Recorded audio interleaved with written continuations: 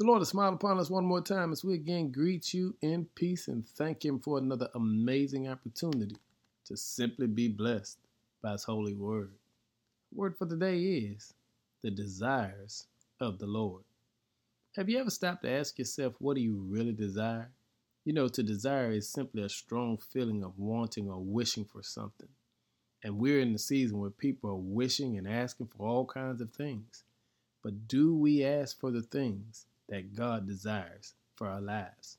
1 Corinthians 3 and 13, Paul reminds us to be very mindful of what we desire, because what we desire will determine the type of work that we put in. He says, but on Judgment Day, the fire will reveal what kind of work each builder has done. The fire will show if a person's work has any value. Does our desires have any value in the things of God? It's important because desire fuels your engine. Strong, burning desire is the key to achieving your goals.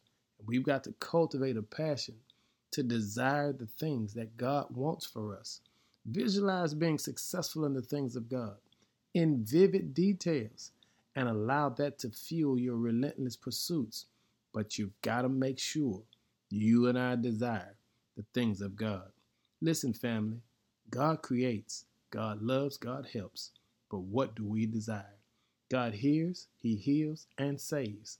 But what do we desire? God speaks, blesses, and teaches. But what do we desire?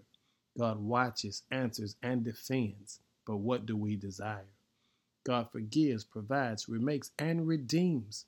But what do we desire? He responds, supports, sees, and cares. But the question again is, what do we desire? It's important for us to make sure that we manifest a life that desires the things that God desires for our lives. It is our prayer.